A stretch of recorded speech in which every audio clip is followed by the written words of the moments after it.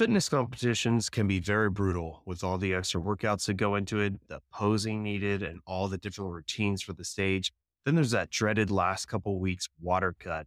But imagine doing that after 40. Well, in this episode, I bring on Linda Mitchell, a fellow personal trainer and bikini prep coach, who goes into her story of starting all these fitness competitions over 40. So if you're interested, stay tuned. How's it going? This is Brad Williams with Over 40 Fitness Hacks, the podcast where I help you, being over 40, to fight the aging process without giving up your social life. I've been a personal trainer and gym owner for over 14 years, and I specialize in helping the over 40 crowd get to their goals.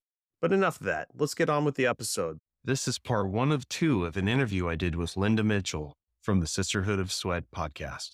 Hey, I started this journey in the day of Jane Fonda when leg warmers and Reeboks were all the rage. Gotta bring them back. That's right. And I rode every wave pretty much that came along in fitness since that time. And I have loved, ate, and breathed fitness. It's my passion. I started at a very young age. I discovered fitness. My dad used to bring home these sacks of Hostess everything, cupcakes, pies, bread, Wonder Bread. And I didn't realize until I found fitness that eating and exercising was a healthy ticket. And I grew up in a pretty normal, I think, average American home. But my mom suffered from depression. They didn't really want to label it, but it was manic depression. And I remember the very first time I exercised, it made me feel supercharged. And I didn't realize it then, but it is nature's number 1 antidepressant. And I didn't really understand at a young age what my mom was going through, actually. Your mental health is pretty important. And so at that early age, I began exercising because I didn't want to end up like how my mom was. I did the whole thing. And I started teaching all the kids in the neighborhood how to exercise. And it just was this thing. I knew at an early age, the very gym I went to, the first barbell I lifted, I met this lady. She was really hip and cool and she was like in charge. And I thought, man, I think I would like to do this all day long. I would love to have a studio in Beverly Hills was my thought. Is that where it is now in Beverly? No, I would listen to these girls that taught out of Beverly Hills. And I just thought I would love to have a studio. I would love to do this all day long. And you get your wish sometimes. Yeah. Hey, someone may be listening. I always put that out there too. I'm moving down to San Diego if anyone's interested in someone managing all the gyms. But I really will say that I think fitness is very empowering. It helps build your confidence and your belief in yourself that you can do anything that you set your mind to. I know this is for men and women, but I really had made it my mission to empower women, but I think men also need to be empowered and know what they're capable of. I think being fit and having a strong mindset, it goes together. And then there's the nutrition piece, but I just feel like you're so much more invincible if you're healthy and strong. Yeah. Yeah. I think I just saw some statistic too, like on social media about just mental health. If you're not watching it, can bite you in the butt. Feel like a little bit into the 30s, but let's just sake of argument, 40s, over 40s, how much that matters with everything going through life, hormones, probably some of the bad food we're eating if we're not cleaning it up. I saw some statistic just showing 80% of all suicides and things close to that are male. So mental health for men is just huge across the board for everybody. But like you said, number 1 is movement, not necessarily weight training, but just movement and how much that matters. We saw it all through COVID. And then number 2 would be sunshine. I think movement matters more than sunshine even. But I think move outside, like go outside and move. And then you got the best of both worlds. But it is very important. If you're having a bad day, get out there and move. And I haven't met much that a good workout won't cure. But I think that when you're having the blues, it goes a long way. When you've had a rough day, it goes a long way to helping you feel better. Yeah, I agree. Well, what about you were going through your fitness journey and, super into 7 days a week or whatnot? I know you started doing competition stuff. What kind of got you into that realm? So I pretty much worked almost every job, I would say, in fitness on along the way. But getting into competing happened when I was at this gym. I was coordinating aerobics, personal training, and doing probably a little sales. And this gal came to me and she wanted me first to train her to be an instructor, which I did that for like 25 years, training people how to be instructors or personal trainers. But she was so young, but she wasn't as young as she looked. She looked to be about, and she was actually in college age. Like, I think she had just graduated college. Yeah. So I got her teaching first and decided I would enter her in a metrics contest. So I was documenting everything. And this thing called Miss Fitness USA came up. And I was like, okay, why not? You'll be my first competitor to train. So she placed 14th in the world, 8th at USA.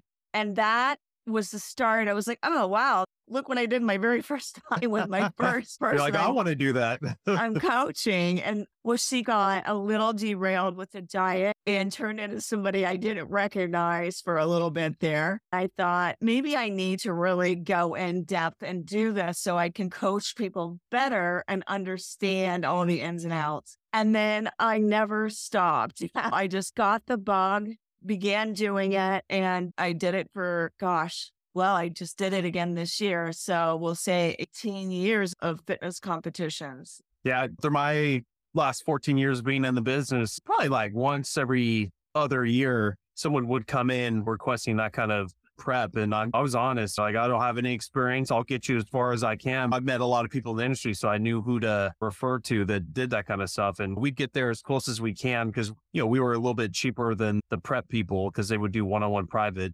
and, got them as good as we could. I just never had any desire to do it for myself. I'd never educated myself and I always wondered, like, what are the most common things that you see the people do wrong that are trying to do it on their own? That's why you hire a professional. Their diet, number one, they don't know how to dial it in and they don't understand when to do what. I mean, it's really a science dialing that body in for the stage. And some people I have to hold back because they'll overdo it. You can't give them their full plan. You have to trickle it out.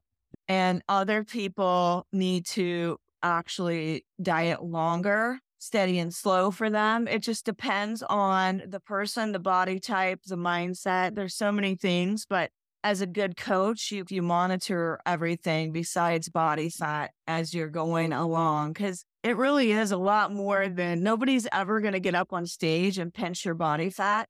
Yeah. So it's a lot more than just the amount of body fat you have when you step on the stage. It's the confidence. And for women, we have to do the walk. You have to understand if you're in one organization, it's a lot different from another. So you have to understand the organizations as a coach so that you could say, oh gosh, yeah, you're a bikini competitor. And I see you in this organization versus this one, because not everybody drug tests. And if they don't drug test, you know what that means. And so you have to be able to steer your clients so they can succeed. Yeah. But see them getting trained in my gym all the time, and slow and steady seems to be the thing. Diet, like you said, and then posing is a huge thing. Posing is huge. And it seems like not just to have the perfect form and to put on a show, but also to like build on smaller muscles that you normally wouldn't get. And it looked like a full workout, not just practicing the form, but actually doing posing for a workout to get other muscles to pop out once you got down to that low body fat levels. I would say for both, depends on what you're doing, but for guys especially. And then for ladies, if you're doing bodybuilding, of course, it would be like a major workout. But if you're doing like figure, your posing could be a workout, but it won't be as excruciating as if you were trying to completely do a bodybuilding show, because usually you're not out there. I mean, it depends on the organization there again. But in our organization that I've competed in the most, we're not out there that long, is it? But in Miss Fitness USA, oh my gosh, that was next level. That prepared me for anything. We would have to stand like at attention and not bad enough to move or whatever. I think they like to torture us. You had to stand in that lineup sometimes a couple hours. And I know some of us would be swaying in those heels Oh man. and then they pull you out and then they compare you, though they say it's not, it's comparison round, but they say they're not comparing you. Yeah. But they are somewhat, but I think it really is based on like your body type. Do you have the best body for your body type? Do you have symmetry? It's so subjective though. And that's why the mental aspect is so important, because if you're a judge and you like lean, Yeah. Over bulk or something. Yeah. or you like bulk, that's a big difference. Or you like tall, or you like short. You know what I mean? It could just be so subjective. So it's not an exact sport like doing a timed obstacle course. Yeah. But then I noticed too, when someone was doing the last 2 weeks, that's the time where you left them the hell alone, especially the girls, because that's when they start doing the stripping the water away and they're down to like however many ounces you're allowed to have, down to a couple sips the last few days, and you do not talk to them. That's what I've learned over the years. Okay. So I think I've really dialed it in many times. Yeah. But I did learn to be on the healthy side versus the extreme side.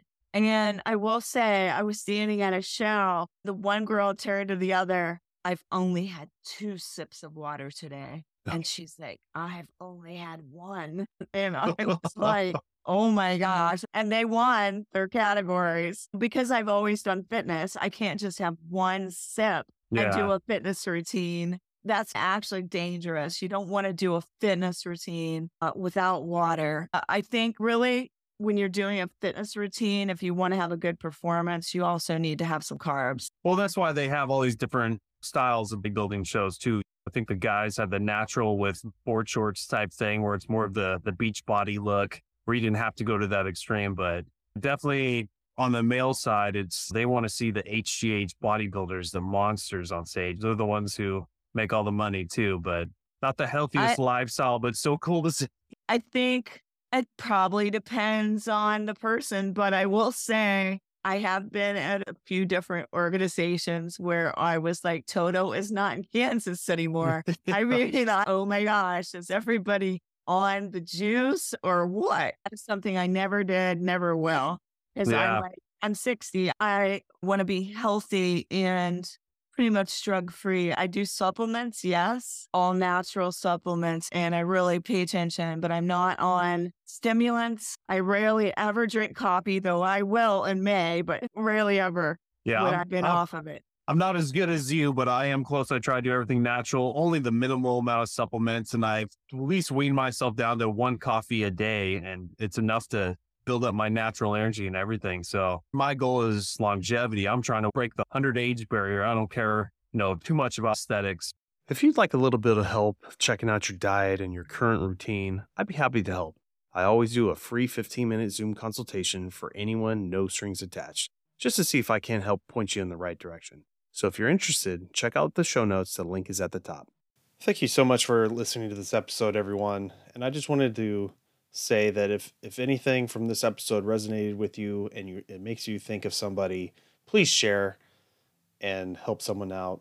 I do a lot of variety of topics, and not everything I say works for everyone, but there is going to be that one episode that makes you think of somebody that could help.